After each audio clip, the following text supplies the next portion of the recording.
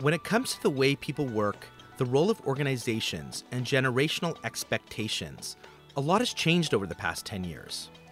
For many workers, what was once a relatively straightforward agreement for a person's time and energy has now evolved into something much more meaningful and complex. Technology has also had a significant impact on how we do our jobs. Over the next years and decades, work, and what your employees want to get out of it, is going to change even more dramatically, especially as technology, society, politics, and our individual needs evolve. Canadians are now holding employers to a new and evolving ethical and social standard. They want to work for social enterprises, which are organizations that care about purpose alongside profit. I'm Brian Borsakowski, and welcome to The Social Enterprise in Canada, a podcast by Deloitte. This three-part series will explore a few of the major human capital trends that are shaping the future of work and the role that organizations play in our lives. Over the next 3 episodes, we will dive into some of the main ideas found in Deloitte's recently released 2020 Global Human Capital Trends report. You can find the full report on Deloitte's website. Our first podcast focuses on the importance of purpose and why companies need to pay more attention to well-being at work. Today, the term purpose often refers to an organization's values, but in the future, it will be about deepening the connection between a company and its employees. To help us better understand purpose and how it connects to well-being, we have Sabrina Sdao, a senior manager in Deloitte's Human Capital Consulting Group, and Groulx, a partner in Deloitte's Human Capital Consulting Group. Thank you both for being here. Thanks for having us. Great to be here. Thanks, Brian. To start off, why don't we talk about purpose? The Deloitte Human Capital Report talks a lot about one of the P's is purpose. What does it mean for a company to have purpose? Purpose is a company's reason for being, and it's how they define their mission. And outside of that, and importantly, it's a way for people that work for these organizations to connect with the work that they do and to find a sense of meaning in what they do every day. And for people to be truly engaged in what they do, it's really critical that corporate purpose resonates with employees. And we know when people feel a sense of purpose in their work, that they're more focused and more likely to stay with an organization. There was a really interesting longitudinal study done in Japan, and they tracked people over the course of their lives and determined that people who had a sense of purpose not only were more focused and productive at work, they also were less likely to have disease, and they were more likely to live longer. I totally agree, Sabrina. And Brian, I think to really understand purpose in the context we're talking about it, we have to actually look back over the last decade. So if you look at coming out of the financial crisis, think about what has changed. Like at that time, 2008, 2009, we had very traditional organizations where people would trade their effort and time for security and compensation and all those things. But in the decades since then, you've seen massive social movements. We've seen multiple generations come into the workforce. We've seen people basically take a whole different idea of what their employment contract looks like.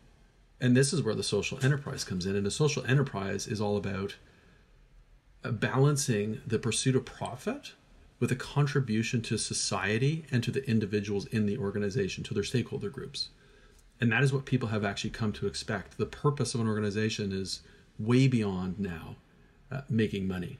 And if they're not giving back to society, if they don't stand for something bigger, people aren't connected to that organization. It's a new selection method. How do companies find that purpose? It seems like, this is sort of more relatively recent, this idea of social enterprise. Can all companies find that if maybe they, have been around for 50 years and haven't really thought that carefully about it before? Yes, any company can. Big, small, it doesn't matter. You actually have no choice.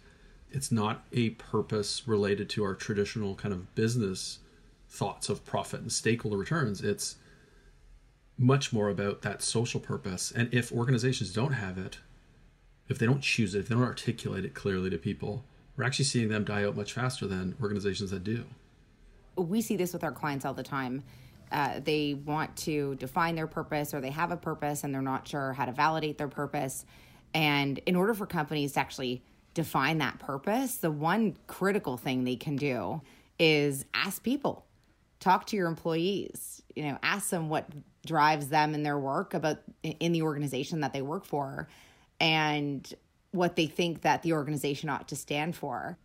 Taking that human-centered approach is a powerful one to ensuring that you are linking the organization's purpose to individual purpose, especially with newer generations of employees that are so driven by purpose and meaning in everything they do. What do you see in employees who do work for purpose-driven organizations versus ones that don't? What is the difference when it comes to showing up at work every day and being productive and doing the job they need to do? I think that, when people feel a sense of purpose in the work that they do, they take ownership. They don't just clock in and clock out, and they feel a sense of pride and devotion towards seeing things through to the end.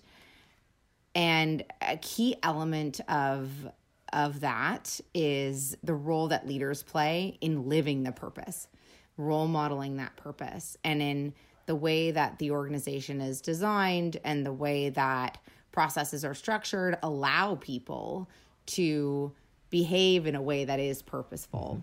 I actually think in my brain, it's simple. It's, if I don't have purpose, you have a very transactional relationship with me. I give you money for your time and effort. If you have purpose that you've actually connected to my job as an employee, I'm giving you discretionary effort. I'm giving you things that matter way more to me because I'm bought into it. I'm invested in it.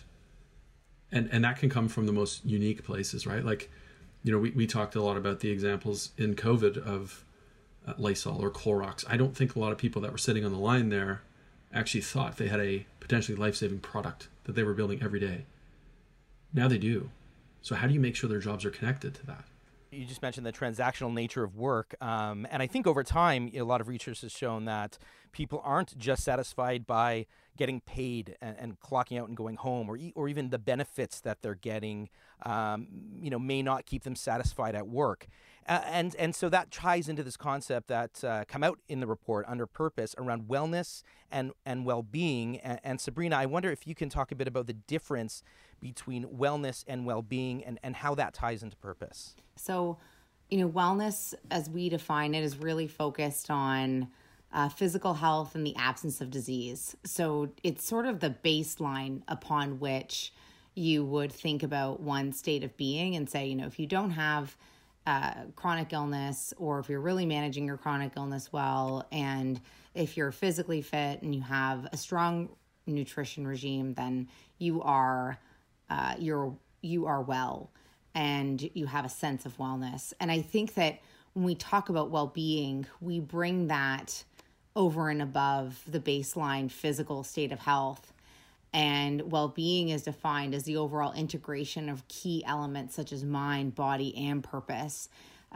These are factors that when they work in concert together, they lead to high performance for an individual as well as how they show up in the workplace. So I think wellness and well-being are linked, but well-being brings people's performance to the next level when they focus on the things that actually matter to them. There's a blurb that I really like in the report this year that actually puts this kind of evolution in context. And it says, as the workforce evolved, so did worker expectations. It calls for organizations to do more to help improve individuals' lives, to address societal problems, to mitigate technology's unintended consequences, and act equitably and ethically. Like, that is a core part of well-being. If you look at what organizations are providing today, it's fantastic what they've tried to do. We have this huge industry that is called wellness, and we've seen organizations investing in better benefits plans and mapping those out. You might have even seen gyms go up in your buildings. You've had lots of discussion about work-life balance, but that doesn't get to some of these other things. Like, we still are in an age of workers are overwhelmed, workers are stressed. They bring that stress home. It's actually causing broader societal issues, even their children come up. And the difference is, and again, I like the way the report puts this, most of what we've invested in are great attempts, but they are programmatic, and they are not about us at work. They are beside work. these programs need to focus much more on what happens inside of someone's work. Is that a big shift for companies, do you think, where the responsibility of our well-being lies in large part on the place we're at 8 hours a day or more? I don't know if companies traditionally thought about our mental health or our physical health in the way that they may need to going forward. So how do human resource departments rethink this and incorporate it into their business? Look at the evolution of where an organization's responsibility was for their workers' wellness, right? It actually evolved from health and safety. So we created very good health and safety standards to keep people safe at work, at their jobs. Then we gave them benefits so that anything unexpected that happened with them related to disease or injury was taken care of. Then we started to think a bit more about their physical. And so we decided to invest in, how our workplaces were necessarily designed, or gym memberships, or, flex benefits where they could go and spend it elsewhere. But that is billions of dollars in a lot of big companies. It does not get to that shift that we're asking organizations to take place. These programs are important, but it's not only about those. It's actually about how you are designing work that will determine if your employees are psychologically well, physically well. Yeah, and I think to build on that, like there's ways to engage people in redesigning that work. If you put people at the center of redesigning that work and have them be a part of the process, then you are empowering employees to say, this is what's going to give me a sense of purpose and meaning in my work. And if we do that well, and if we look for ways to offset some of the rote work that people are doing with the use of technology and artificial intelligence as two examples, there are many, then what we can start to do is give people the license to be really human in how they show up at work and to use more human capabilities like empathy and critical thinking. The other part of this is leaders demonstrating what it means to make people feel safe on a regular basis. And when I say safe, I mean psychologically safe. So how do leaders draw out the best in their people, bring the right people to the table, make them feel like they have a sense of belonging on the team, and invite their opinion? There's a very simple idea. Leaders need to care. Your employees need to know you care. And we haven't trained a lot of emerging leaders or even some executives that were very technically proficient. We haven't taught them those skills. And they can be learned. I believe they can be learned. We don't have a choice but to do this, right? Whether it's a leadership development program or not, if your leadership and your management don't care about their employees, it is automatically going to take away from that worker's well-being. Yeah, I totally agree. And Right. And the leadership development piece, leadership development is, we could probably speak on that topic for hours. The once the development happens and the expectation has been set, it's also about how do you create accountability for it. Are leaders measured on key behaviors, not just outcomes, but on behaviors that help drive outcomes? And what are those behaviors? And then do those behaviors align with the organization's values? Do they align with the organization's purpose? And are you thinking about creating a new generation of leaders with that set of metrics?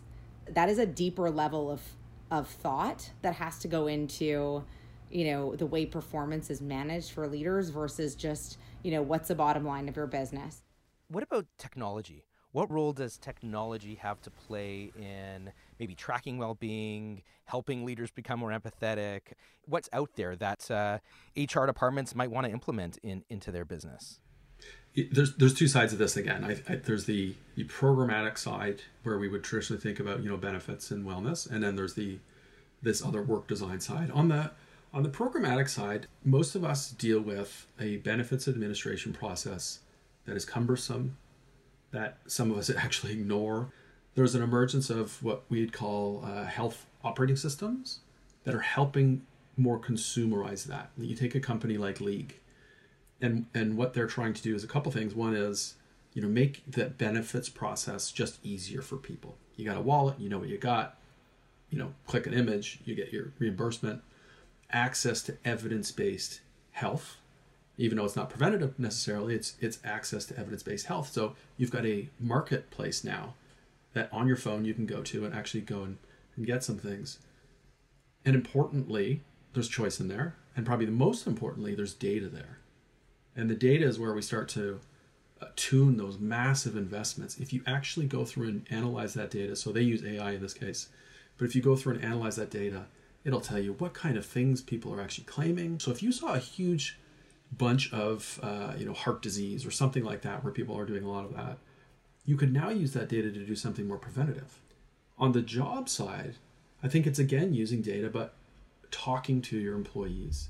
There's so much that we can do with technology to make people's lives easier, and we're not necessarily doing that. Like whether that's social media, whether that's email, whether that's how we've configured our new enterprise resource planning system, we're not designing it with people in mind.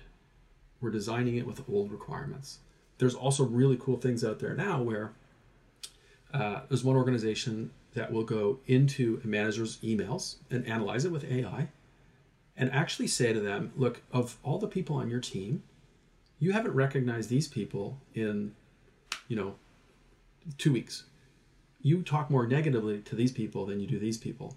But it actually is a leadership development technology just for that manager based on how they are communicating with employees through technology. And that's available right now. I'm curious about, just to quickly, on your own journeys through this process, it sounds like you both are very passionate about what you do now. I wonder if you felt throughout your career as well that there's been an evolution in maybe finding your own purpose at work or finding the companies that provide that purpose. Yes, Mm-hmm. absolutely. I think purpose is something that transcends with you over time. It's not a static statement or state of being, but it's something that changes. And I'll speak from my own personal experience. I remember when I was done business school and I was deciding what career to pursue, I was really keen on pursuing a career that would allow me to help hone in on my purpose. I wasn't sure what that was, but I wanted to find meaning in my work. And I wanted to work in a place fundamentally that I felt like shared my values. And those were two really big sticking points for me. So I showed up to some information sessions, and if companies didn't bring a woman, let's say, to the information session, I automatically felt like that wasn't aligned with my values. Like I couldn't see myself there.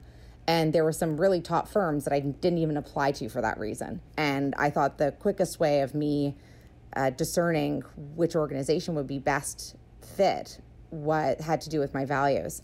And then through my work, my values guided me into the different projects I engaged in when I joined Deloitte, the things I ended up doing. And the more I engaged in projects and kind of started to whittle down the things that I felt a sense of meaning in versus others, I was able to develop a clearer focus. I started out as HR transformation person and have been for a long time because I believed my biggest benefit could be helping organizations have a better way to manage human capital, more human way. And now I see that shifting to a much broader focus around how do we get organizations overall to be more human. But all of that is under the same purpose of Deloitte, right? We're going to make an impact that matters. I think what it comes down to really is for organizations, if you've got the macro purpose aligned with the individual, great. You're going to keep them, but you got to connect them to it. You got to give them an ability to see the line between what they do and what that purpose is. Well, I know we can talk about this for days. This is a fascinating subject, but I'm going to leave it there. Thank you, Sabrina Sdao and Aaron Groulx, for joining me. Thank you, Brian. Appreciate it. Thank you. On our next episode, we explore the concept of potential and how companies can help their employees thrive in a more tech-focused environment. I'm Brian Borzakowski. Thanks for listening to The Social Enterprise in Canada, a podcast by Deloitte.